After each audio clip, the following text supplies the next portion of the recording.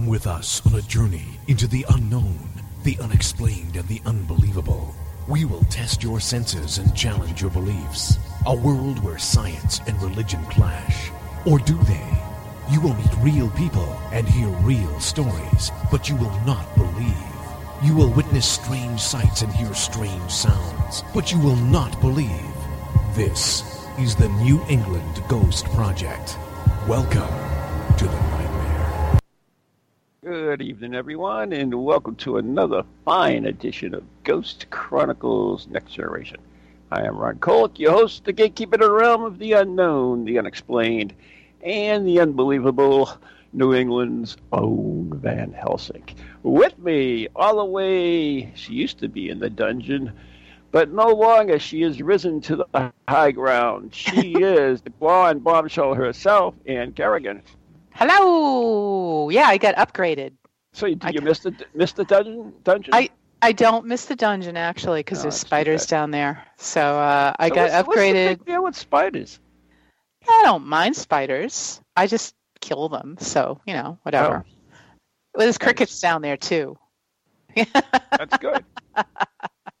But I'm way up here on the top level now.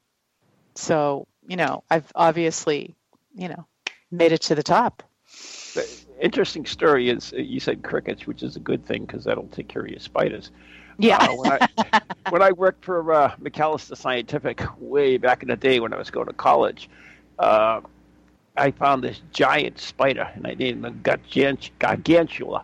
And I put him in this little box with a window in it and everything else. And yeah, he's my little pet. And it was going away for the weekend, so I caught a cricket and put it in the box with him so he would have some food for, the thing. But when I came back on Monday, Gargantula was no more. But the cricket was fine. Cricket was happy and satisfied and... Yeah. Oh, well, so anyways, I see in the chat room, looks like we got the Founder Mansion. I haven't seen those guys forever. Oh, my goodness. Yay. Hi, Brian. Well, it could Jerry. be Jerry, but it's probably Brian.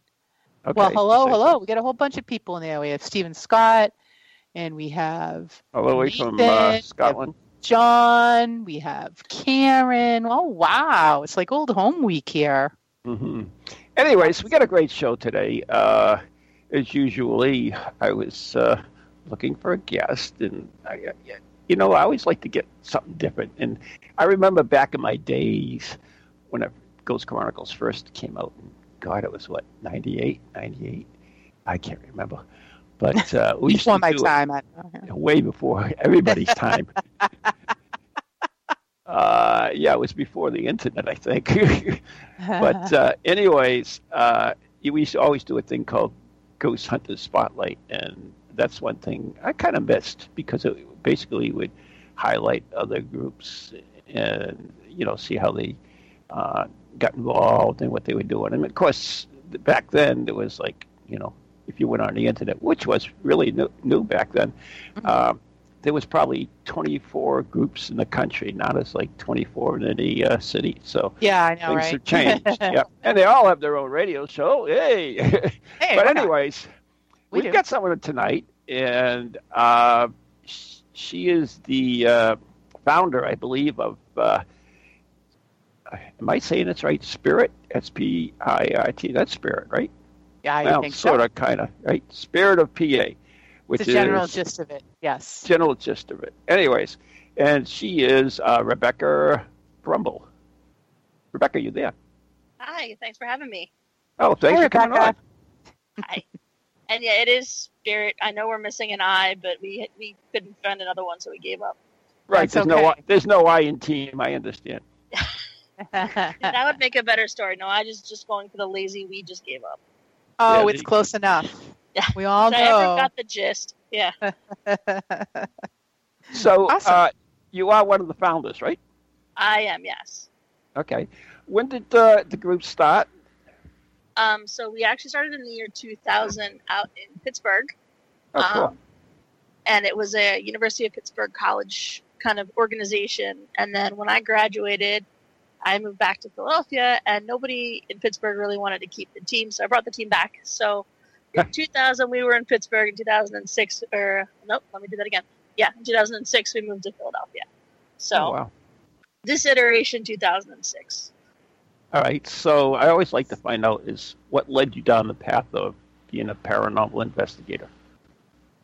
Yeah. So, when I was about 12, my brother passed away, and my mother started going to pretty much any and all psychics that she could find because she wanted to try and reconnect with my brother.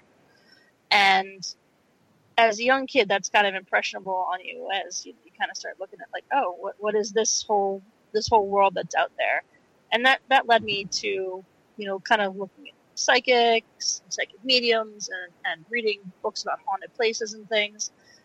And then when I got to high school, I found out that this is something that people actually did. They actually go ghost hunting or investigating.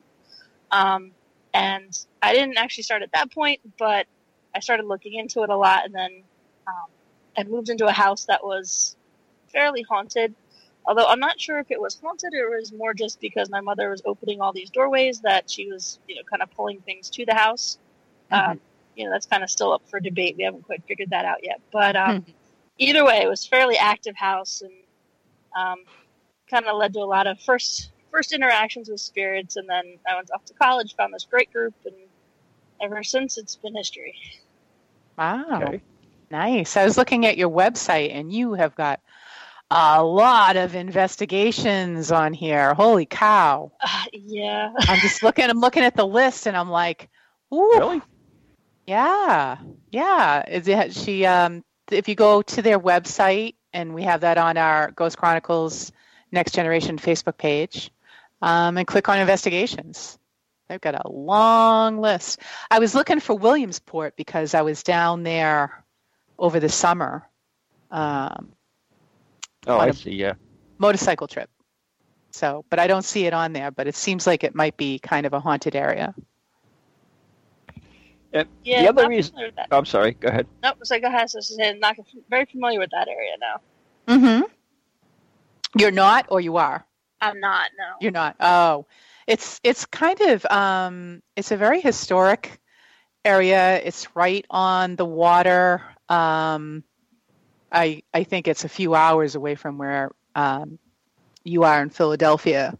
But a lot of historic buildings, and I'm trying to remember the big hotel that was there, but it was, a lot of logging industry there because it was right on the water.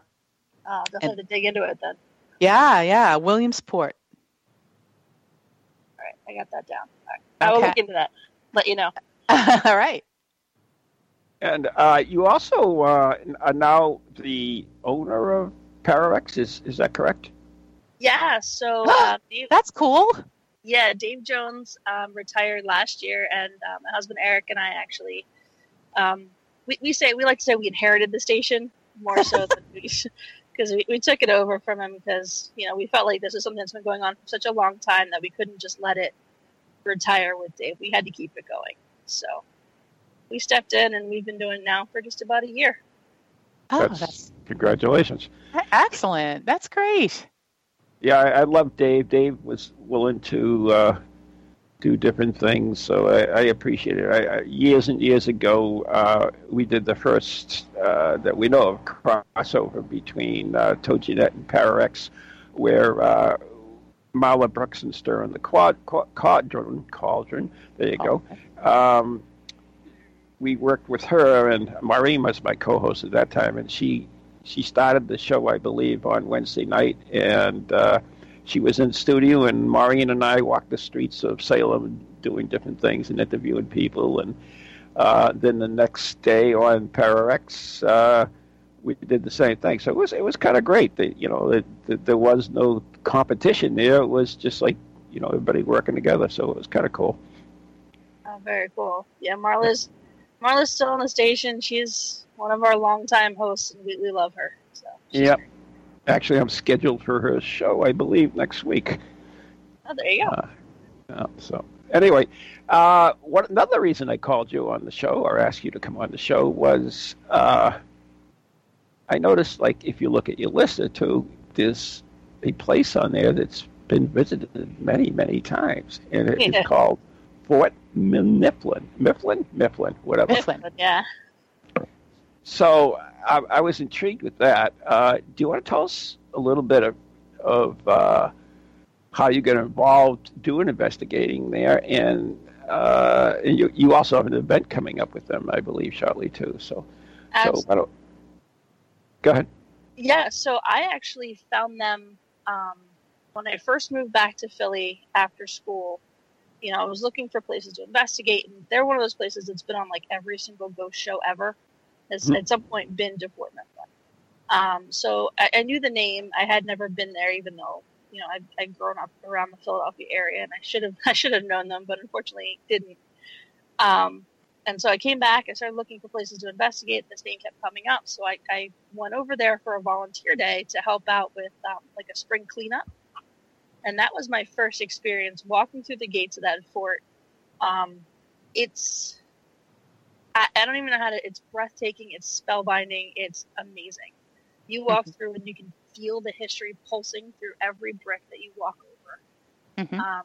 You walk over to the parade ground. The buildings just kind of spill out in front of you, and you can't help but get drawn into it. And I mean, from that moment, I was hooked. I volunteered every chance I could get. I worked every ghost hunting event that they had that they needed people for. I did everything, and I actually just this past December was asked to be part of their board of directors because I was there so much they finally decided to give me a job. That's awesome! Congratulations. Thank you. So that's nice. Yeah, it's become part of my lifeblood, and I actually met my husband for the first time there. I got engaged there. Oh wow! It's become a huge part of my life for sure. But it's amazing. That's one of the things is that paranormal investigators don't get credit enough for is they really do help so many of these historic locations through hard work and everybody thinks oh yeah they're just here to make $1 million or something, which is I'm still waiting for my first $1 million, but no, right. It's all about preservation, which is totally awesome.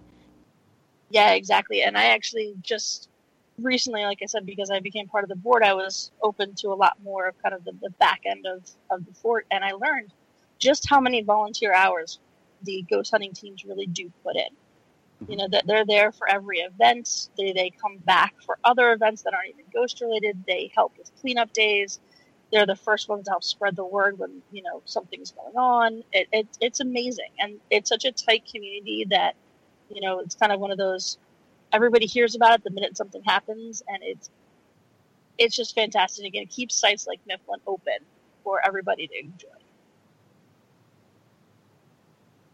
Now, they, in addition to the ghost thing, they run regular tours too, correct? Yeah, so the fort's open 10 to 4, Wednesday through Sunday, and Monday and Tuesday by opportunity only, which means sometimes people are there and sometimes they're not. Really? So if you happen to drive by and the gates are open, you're welcome to come in. If you drive by and they're closed, please don't crash the gate. We've had people do that. That's the sad part of it. Oh, that's terrible. People are terrible. Yeah, so most of the time you can find somebody there and they'll let you in to tour. And nice.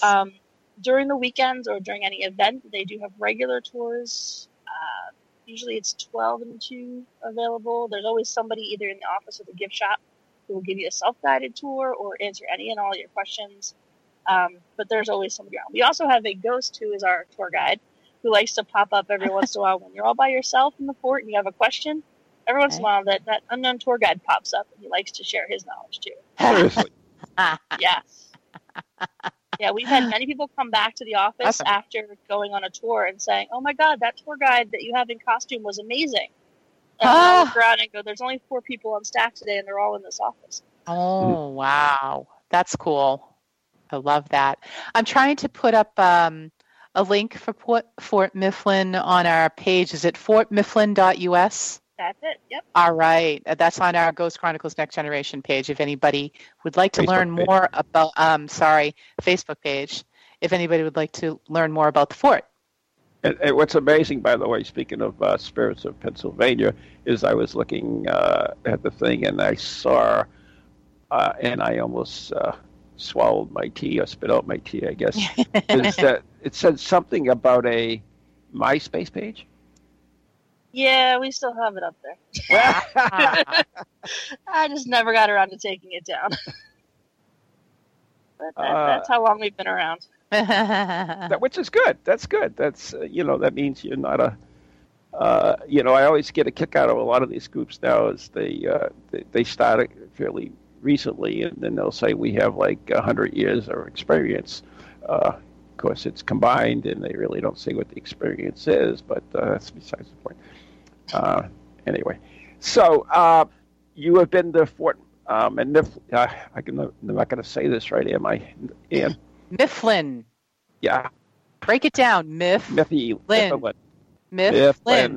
Okay. Mifflin. Okay. There you go. So right. You volunteered there many a times. You run investigations here. So what's some of the cool stuff that has occurred? Oh, well, I'll put it this way. The first time I went there, I was not leading an investigation. I was just hanging out. And there's several bunkmates or bunkhouses in the back that are called casemates. So they're these brick kind of arch-shaped rooms that are sunk into the walls. So if you imagine it's like a cave, but basically an arch shape with brickwork. Pretty standard Revolutionary War style fort or design. So I was back in one of the rooms, and casemate number 4 is, I would say, about 15 feet deep, about 5 feet across. So not a very big space. And there's a spirit in there who tends to be a little cranky. And so in my infinite... to me. Yeah. Like Ron. My infinite youth and wisdom here, I decided that I was going to go back there and try and make him talk to me. And I challenged him in his space, which was not a good idea. And he actually gave me a black eye. What? Yeah. What? It was the weirdest thing. I was sitting there on a bench, and there was a woman with me, and she said she felt her bench kind of start to shake, almost like a big truck was rolling by. And she was like, so she stood up, and she was like, I'm gonna go out of the room. I was like, okay. So she starts to get up to go, and not 5 seconds after she stood up, you hear this loud bam, like somebody slammed a door. Now, there are no doors on casements. They are just open archways. So there was nothing to slam. And next thing I know, my head goes rocking back, and I hit my head off the wall. And, it's kind of one of those things like, all right, we're all going to go outside and get some air now. Oh, wow. So I went outside, and it started out like a little red splotch, almost like, somebody, kind of hit me in one little spot. And then by the next morning, it was a full-blown black eye. Oh, my God. That was 2006, and then in 2008, when I finally got up the nerve to go back into that room, I went and apologized. And we're kind of at the you stay on that side, I'll stay on this side part of our relationship now. Oh my God, that's kind of frightening to actually come out with, being beaten. Yeah. Well, I mean, to be fair, I was being kind of a jerk. I was definitely crossing lines that I shouldn't have crossed. Because I was young. I was in my early 20s, and at that point, nothing can hurt you. You're invincible, and you know best. So I went a little too far, and that's one of those stories I use to kind of tell people, when they're starting to investigate the fort, treat people with respect, and this is why. And I pull out the pictures. It just is like, yeah, see, there's my face. So when you investigate a location like Fort Mifflin, and I said that properly, how do you do it? How does your team do it? Well, it depends on kind of what we're going after. Now, we've been to the fort so many times that we tend to use the fort to experiment new techniques. We know that in this room, certain things respond a certain way. So let's try and say, okay, let's try our EV concessions a different way. Or let's try, doing a different type of interaction and see if we get new response. But in general, when we're trying to approach a place like this, I guess we like to go in as, I don't want to say blind because that's not entirely true, but we like to go in kind of as open as possible. Yes, there are stories, and yes, there are legends, and yes, there are common ghosts that pop up over and over and over again. But at the same time, I want to experience what there is to experience overall. So I'm going to go to every room, every nook, every cranny that I can find, and see if I can talk to somebody or something or whatever, because somebody might overlook that one closet, and so for some reason that closet has a spirit in it. You never know. Mm-hmm. So I like to be the all-encompassing, cover every inch of ground as much as possible kind of person.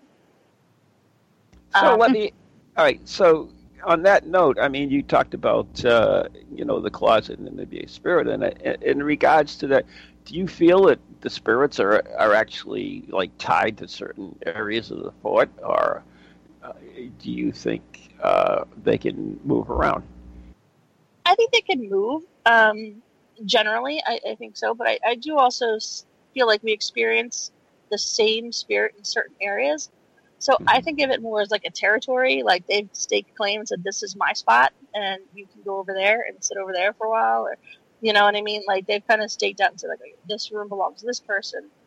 So I don't know. I see it more as like a territory thing versus they're stuck there. Because I do experience some of the spirits of the fort in other locations. Okay, so that's a good point. So you feel that they travel sometimes with you? Yeah, I've had people who actually have experienced them at home afterwards. I know some people who were they profess to be sensitive or psychic, depending on what term they want to use.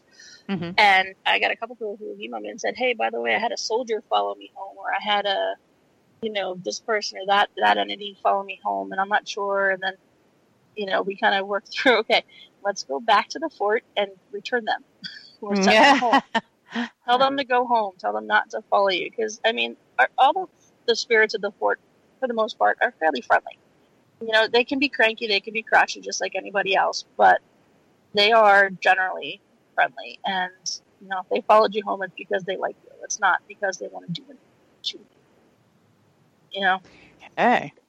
Oh, So, I don't know if I'd mind a soldier following me home. Uh-huh. Heaven knows you've had enough. Oh, haha, you're so funny. You can always tell when the fleet's in home. Oh, now stop. That's not nice. I never said it was nice. Happily married for a long time. Yes, Just don't go down that road. Come on. Well. Anyway. Anywho, do you also find that when you do your public investigations and stuff that people bring their own spirits with them? I've never experienced that personally. I've heard of other people say that they think that is a case. I actually find that when you do public investigations, the spirits go away. Like they don't want to be bothered. Really?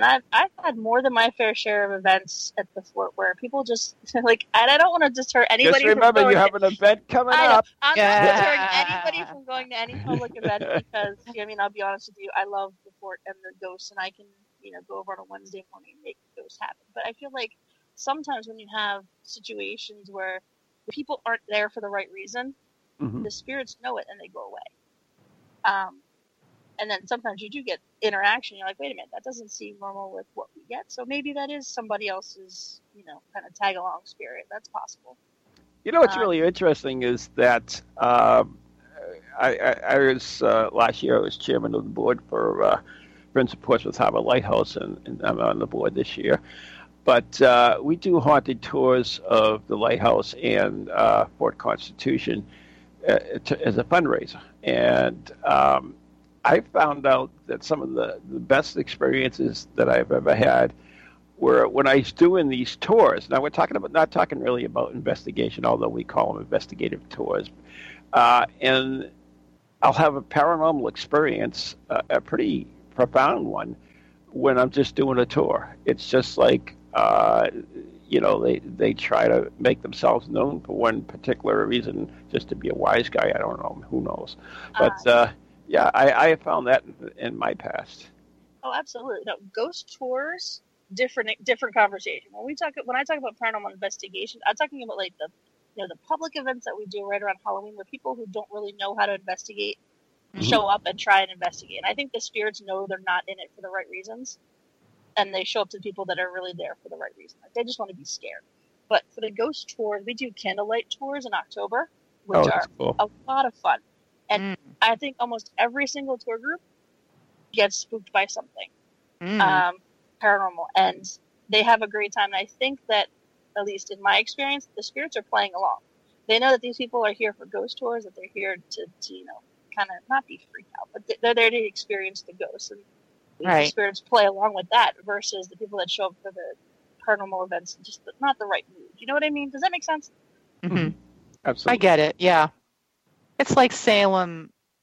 It's like being up in Salem and you've got all these people who are a little inebriated. A lot inebriated. And, they're like heckling you, and I get it.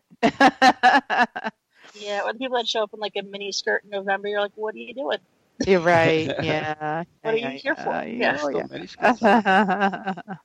Anyways, my first experience, not actually as a paranormal experience, my first experience with ghosts was I took my son to historic Williamsburg and Virginia, and they had a candlelight ghost tour, and we were looking for something to do. I said, let's do this, and that fascinated me. It always has stuck in my mind. Nothing happened. It was just a tour, but I thought it was really so cool.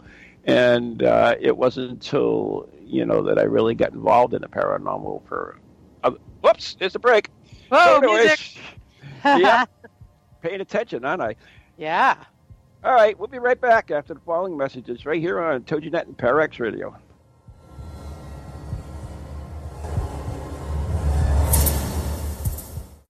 Hello, can you hear me? My name is Harry Price. I am speaking to you via the medium of the Ghost Box. Many of you will know I carried out the first live radio broadcast from Haunted House way back in 1936 for the BBC. Now, thanks to the wonders of modern technology, I am still able to keep abreast of 21st century ghost hunting by listening to Ghost Chronicles International on TogiNet, Parax Radio, the Ghost Channel, and even on something called a podcast. Two splendid chaps host it. One is an American who calls himself New England's own Van Helsing, although I have discovered his real name is Ron Kolek. The other is Stephen Parsons, and he's a paranormal scientist. Well, mustache, I'm required elsewhere on something called a K2. But don't forget, I'll be listening in every Tuesday from 8 o'clock in Great Britain and 3 o'clock on the American Eastern Seaboard. I trust you will join me there.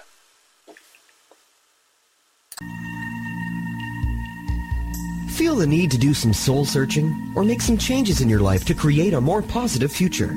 Then Circles of Wisdom is just the place for you. Circles of Wisdom is a metaphysical bookstore and more, located on Route 28 in downtown Andover, Massachusetts.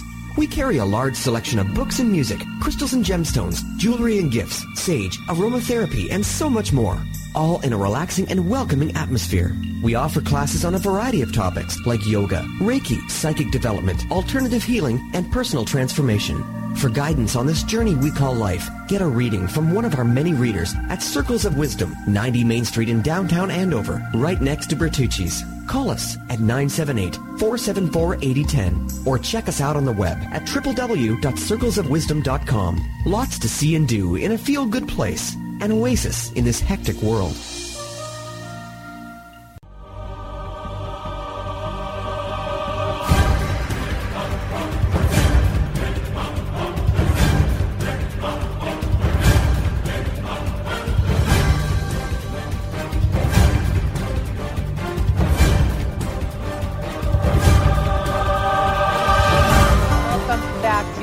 Chronicles Next Generation with Ron. Let it breathe. Let it breathe. Let it breathe?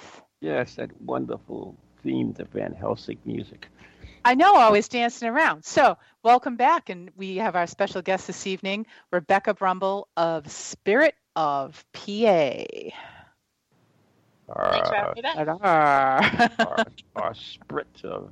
Now that you interrupted me, Van Helsing, geez, you blew my rhythm way off. Thanks. Oh, did I? Thank you. Yes, you did. Yep. You can't just jump in the middle there. I got that ADH thing, So I'm grooving to the tunes. I know my cue. I come in right on sure time. You know your cue? All of a sudden, blah, blah, blah, blah, blah. You sure you know your cue? It sounds like you jumped in before the music had breathed properly. Oh, okay. I'm just saying. Yeah. I'm just saying. Okay. Well, Whatever. Oh. Anyways, let's get back to the ghosties at the fort, okay? Yeah, sure. Okay. All right. All right, go ahead. How many ghosts have you got down there, Rebecca? I mean, are there many? Are there you have to sign in or what? Specific ones? Well, we have quite a few. We have what we call our battalion. But there's a few that are kind of, we'll call them our standouts, our stars. So the most famous one that most people know about is the Screaming Lady. And she is basically an unknown woman that just belts this blood-curdling, ear-piercing scream of like just pure terror.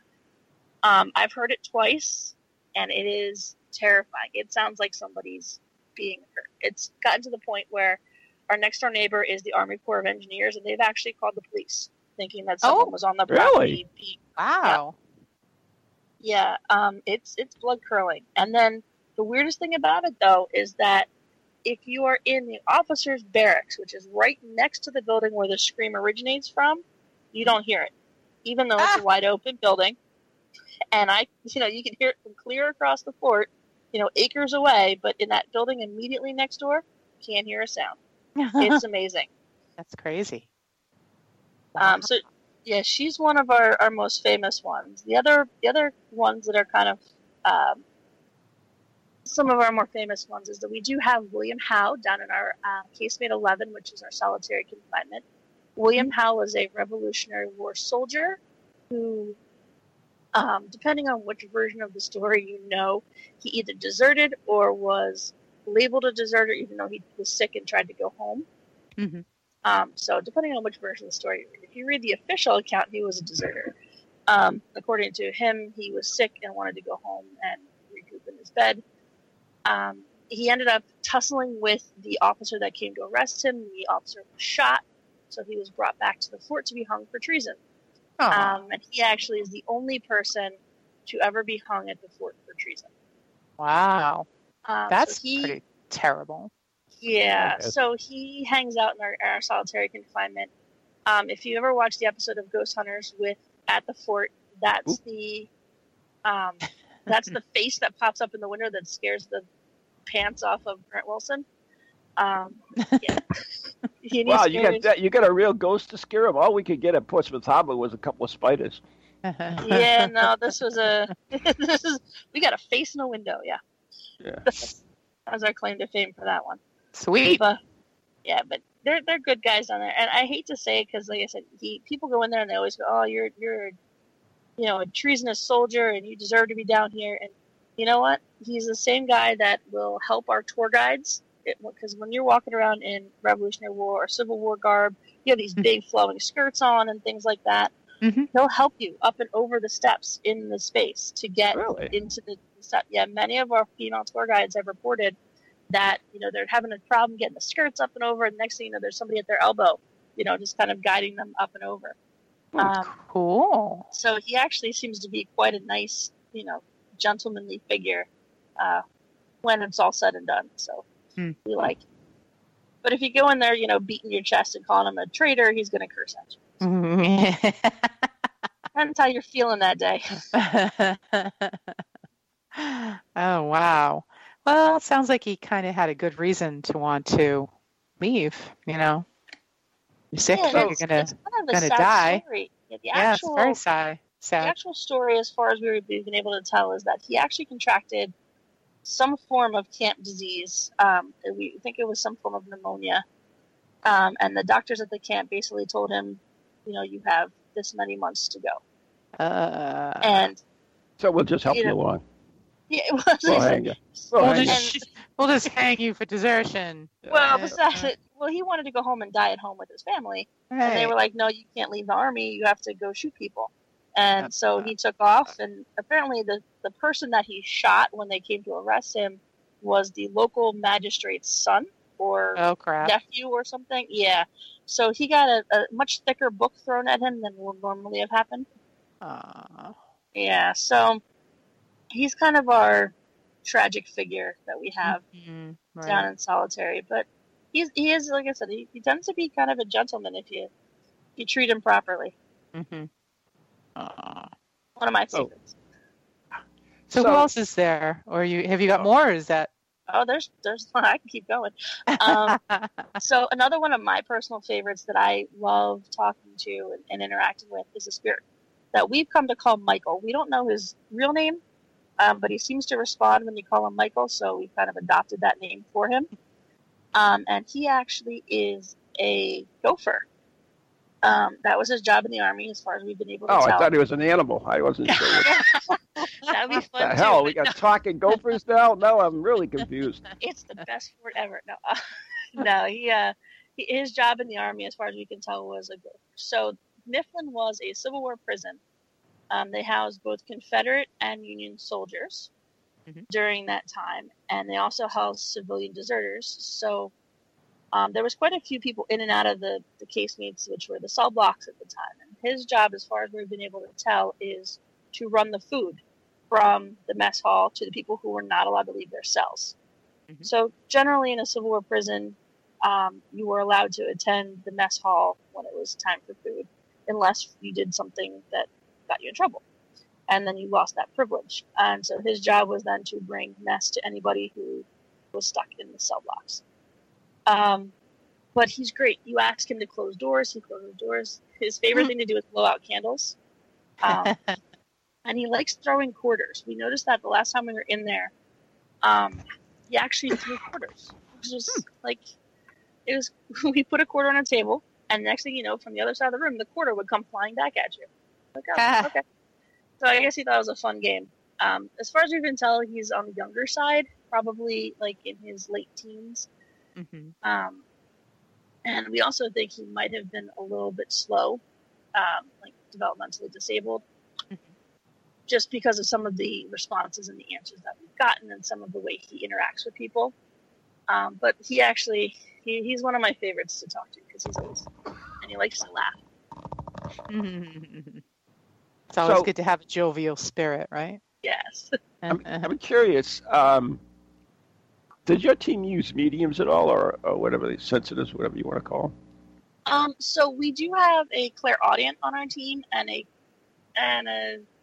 I don't want to say a medium, but a clairvoyant. It's not a dirty word, you know. You can say medium. No, I understand that, but I mean, there's kind of that delineation between them, and I don't like calling people things that they don't use. You know what I mean? Oh, like when they label themselves a certain way, that's kind of. I have no problem. Ron calls everybody everything, so. Whatever. All right. Moving right along. So yeah, we do have people that have professed sensitivities of varying types that we've brought with us. We don't generally tend to bring them on other cases, but at the fort, when it's experimentation time, we do. Really? Yep. So why wouldn't you bring them on other cases? Because it's hard to back up what they say, and I feel like if you're coming into somebody's home, per se, maybe not so much public buildings and things, but if someone's calling you into their house, I don't know. It's just my own personal feeling that, I could come in there as a medium or a psychic or whatever and give you, all kinds of, you got a this, that, and the other thing. But if I can't back it up with something else, then that's kind of a disservice to you because then you're stuck with just my word. Right, but he doesn't have, the medium doesn't have to give that information out during the investigation, but can do it in a team meeting, and you still get the benefit of having a medium without affecting the homeowners or whoever the clients are as well. Absolutely. I'm not saying they don't go with us. Yeah. No, I'm not saying they don't go with us and that they don't, do their readings and things like that. I just tend to not include it, when we're talking back to the homeowner, unless we have something to back it up. If we got an EVP or something that backs up an experience even. I'm not one of those people that throws out personal experiences. I very much believe that if an investigator heard, felt something, I feel like that needs to be part of the evidence. Well, when you think about it, most paranormal experiences by your clients will be a see, heal, fear something. It'll be an experience by them. Exactly. that's exactly why I include that stuff. I mean, a lot of people are big, oh, if it's not tangible, you have to throw it out. Yeah, I'm not that way. You know, I tend to include the personal experiences, but if I can get a personal experience to back up a psychic impression of some kind, then I'll include the psychic impression as well. I just tend not to rely solely on those. Right.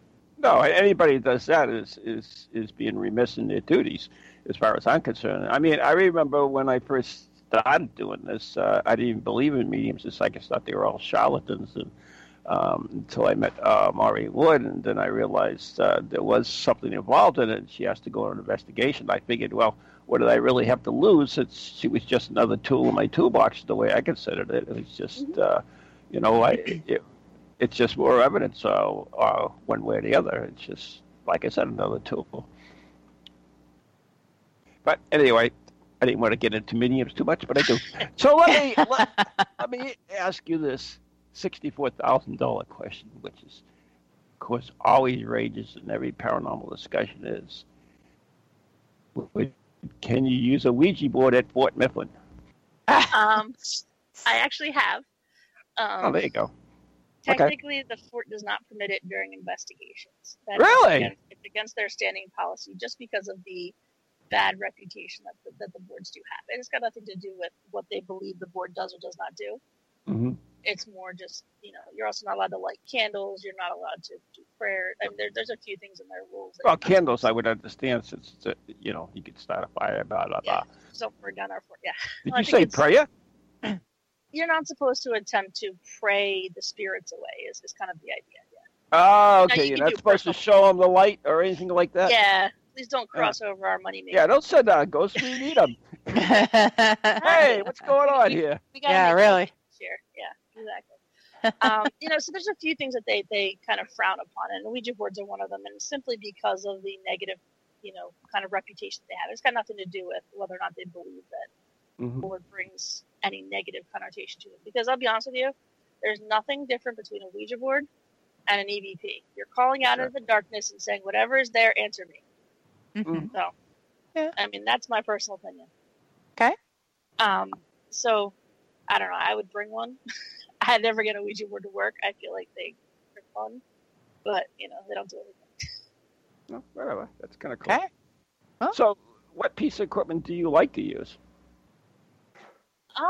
You know what? At the fort specifically, I have recently been bringing a lot of military objects, which is not necessarily a piece of paranormal equipment per se, but they are like a trigger object. Yeah, exactly. Bringing a lot of triggers to kind of spark different aspects.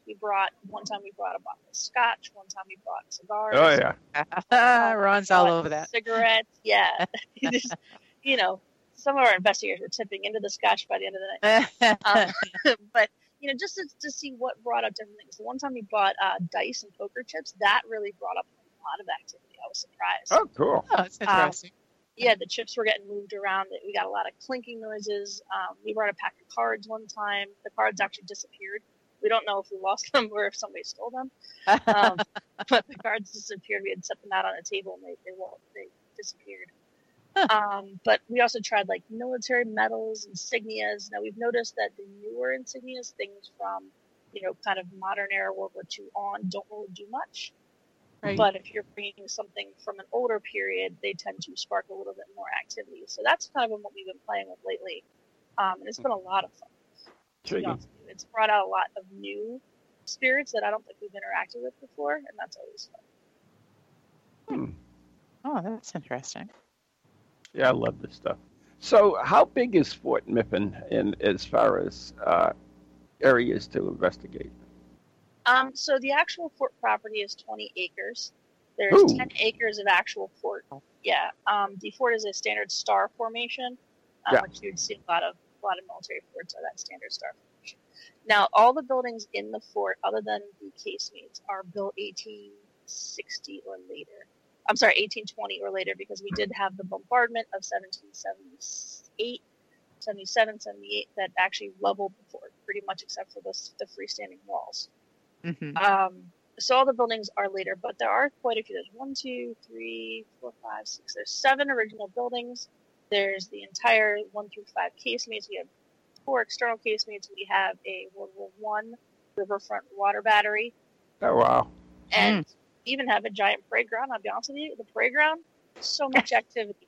It's crazy. Like, you would think a big field in the middle of a bunch of buildings doesn't do much for anybody, but that's where the soldiers like to patrol. That's where we get a lot of drum cadences. You get dogs barking, kids playing, because at some point there were military families living on this base. Mm-hmm.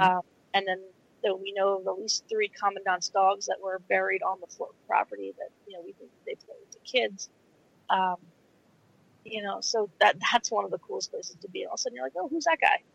And then there's just a soldier walking by. I'm like, okay, sure. So is Fort Mifflin on the water? Yes, we are right on the Delaware River. So how does, and of course I understand the airport is nearby as well. How can you especially in that location across the water, because we all know that sound travels so easily across water, like if you go to the beach or anything else, and you can pick up sound from far away.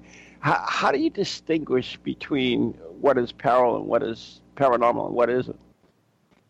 It's very difficult at times, considering that a plane comes in every 12 minutes.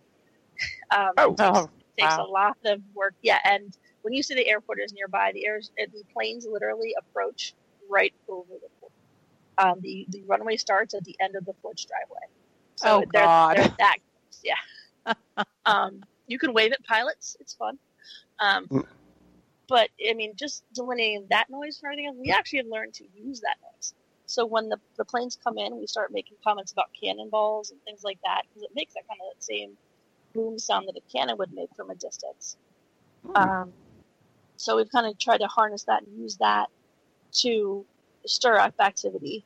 Now, again, you say, things carry the water. Absolutely. So right across the river from us is Camden. And Camden has a giant outdoor music venue. And quite often you'll be there trying to do an investigation. And you hear the rhythmic thumping of whatever band is playing that evening. Yeah. Or there's quite a few riverfront restaurants on the water that have outdoor, spaces that also do, music and stuff like that.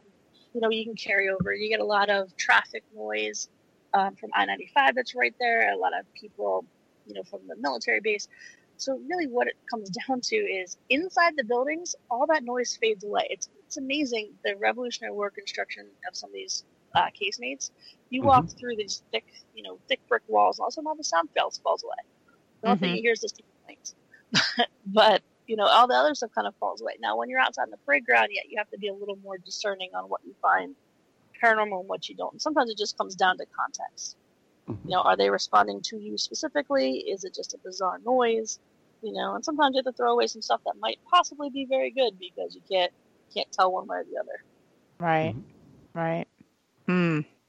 That's tough.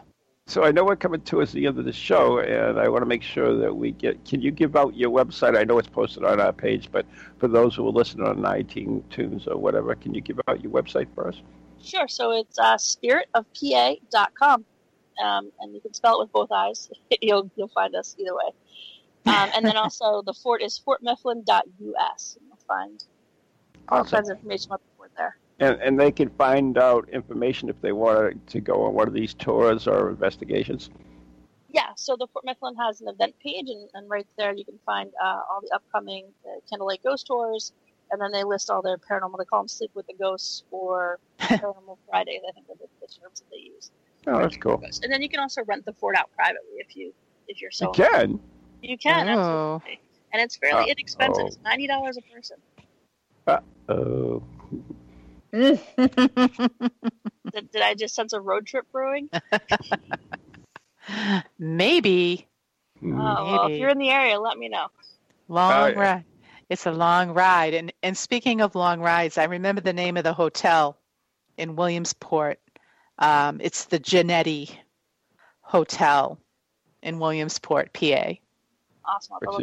So, what about that? Genetti with a G. Yeah, so what is it? It's just a historic hotel in Williamsport. I looked it up. It was built in 1921. Does it have ghosts? That's the important thing. I am seeing things online that it is supposedly haunted. So I can't vouch for it. I walked by it. I took pictures of it, but I did go and visit it, but I didn't know about any hauntings. So bummer. Yeah, I couldn't have done it when I was there, anyways. With a big group of people, but just worth looking into, maybe. There you go. So, Rebecca, as far as your own investigating outside of the fort, is there one case that comes to mind that you found outstanding? Yeah, there actually was a house up in North New Jersey, right outside of New York City, that has always impressed me as something that I will never forget. And it's simply because it was so consistent. We went to this house, and every time we were there, we were probably there, I would say 6 or 7 times. And every time we were there at exactly the same time, the spirit did exactly the same thing. It would close a door. It would walk down the stairs. It would turn on the television.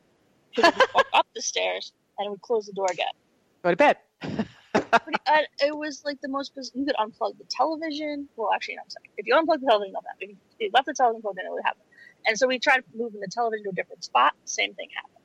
And we tried opening the door so the door would close. You know what I mean? Like, we tried setting everything up. We had cameras going. And I was like, I've never seen that kind of, and it wasn't scary. It wasn't freaky. It was just like this exact same thing every single time. That's crazy. Like, it was I've never heard of anything. And I've heard of, residual haunts where the same thing happens over and over again, but never at exactly the same moment. And you could literally predict it down to the second when things were going to happen. Now, when we moved the TV and plugged it into a different, plugged it into a different outlet to see if that, had anything to do with it. It took a little longer because I guess he had to walk further to the television.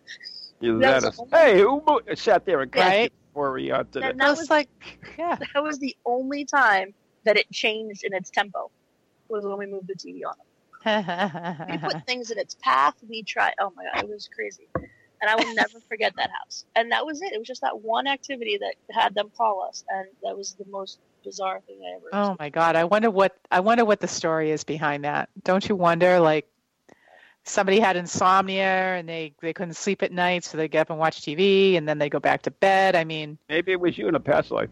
It was me. It was me. Just 3 a.m. Bing. One of the most intriguing cases that we had in regards to like a residual haunting was that a spirit was seen at a certain time on the staircase all the time, and it happened at Christmas time, but they couldn't tell the days. It didn't show up like every day. It showed up certain times, but it was always, different days, but it always the same time. And it was around Christmas time, and they had poinsettias on the stairs, and it happened to be, those poinsettias happened to be in the path of where the spirit was seen. And the next morning, they were all dead. Oh, wow. Yep, the weirdest thing I've ever heard about. So, anyway, it's intriguing. So, we are running about out of time, which I think we are coming up to the bell any second now. Ron's counting down the seconds till pizza from the dead. I know. Yeah. We're not sure. There we go. Yeah. Okay. Now we know. I just want to make sure my clock wasn't running off. I know. Yeah. Plus, I got mixed messages from the producers, so I wasn't quite sure. So anyways, our guest today on Ghost Chronicles Next Generation with Ann and Ron has been Rebecca Brumble, and I said her name right. How do you like that? How about that? And we want to thank you so much for being with us on the show today. My pleasure. Thanks for having me. That was great. Yeah, and you also have your own show, too, I understand. Yeah, Monday nights at 9 o'clock on Parax Radio, I host the Shadows Radio. Shadows Radio. Awesome. So do you have the voice of the shadow open the show? Or? No, it's just me. I'm very scary on my own. Do you even know what the voice of the shadow is? She's too young. Yeah, sorry, no. She's too young for that. Yeah, it was an old-time radio show. I don't even know what it is. So what? Mm. Well, I guess we all can't be 110. That's right.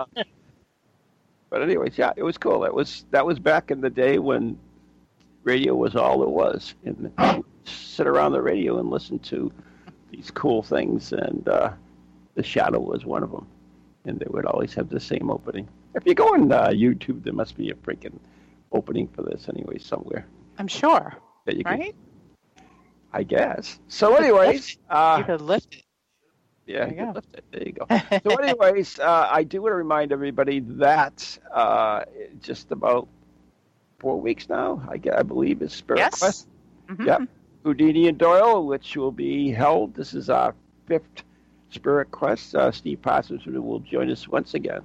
So, time just about. Rebecca, thank you so much for joining us, and we wish you the best of luck with PowerX, and thank you for hosting us, too, by the way.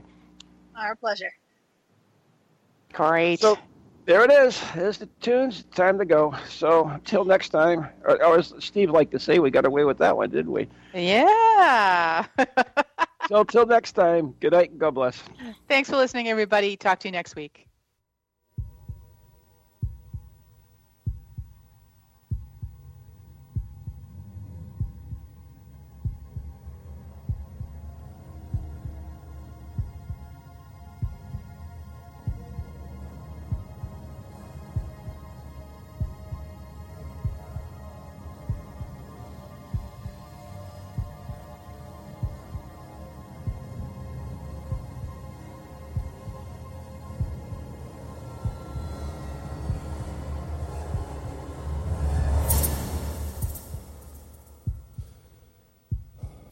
From ghoulies to ghosties, long-leggedy beasties, and things that go bump in the night.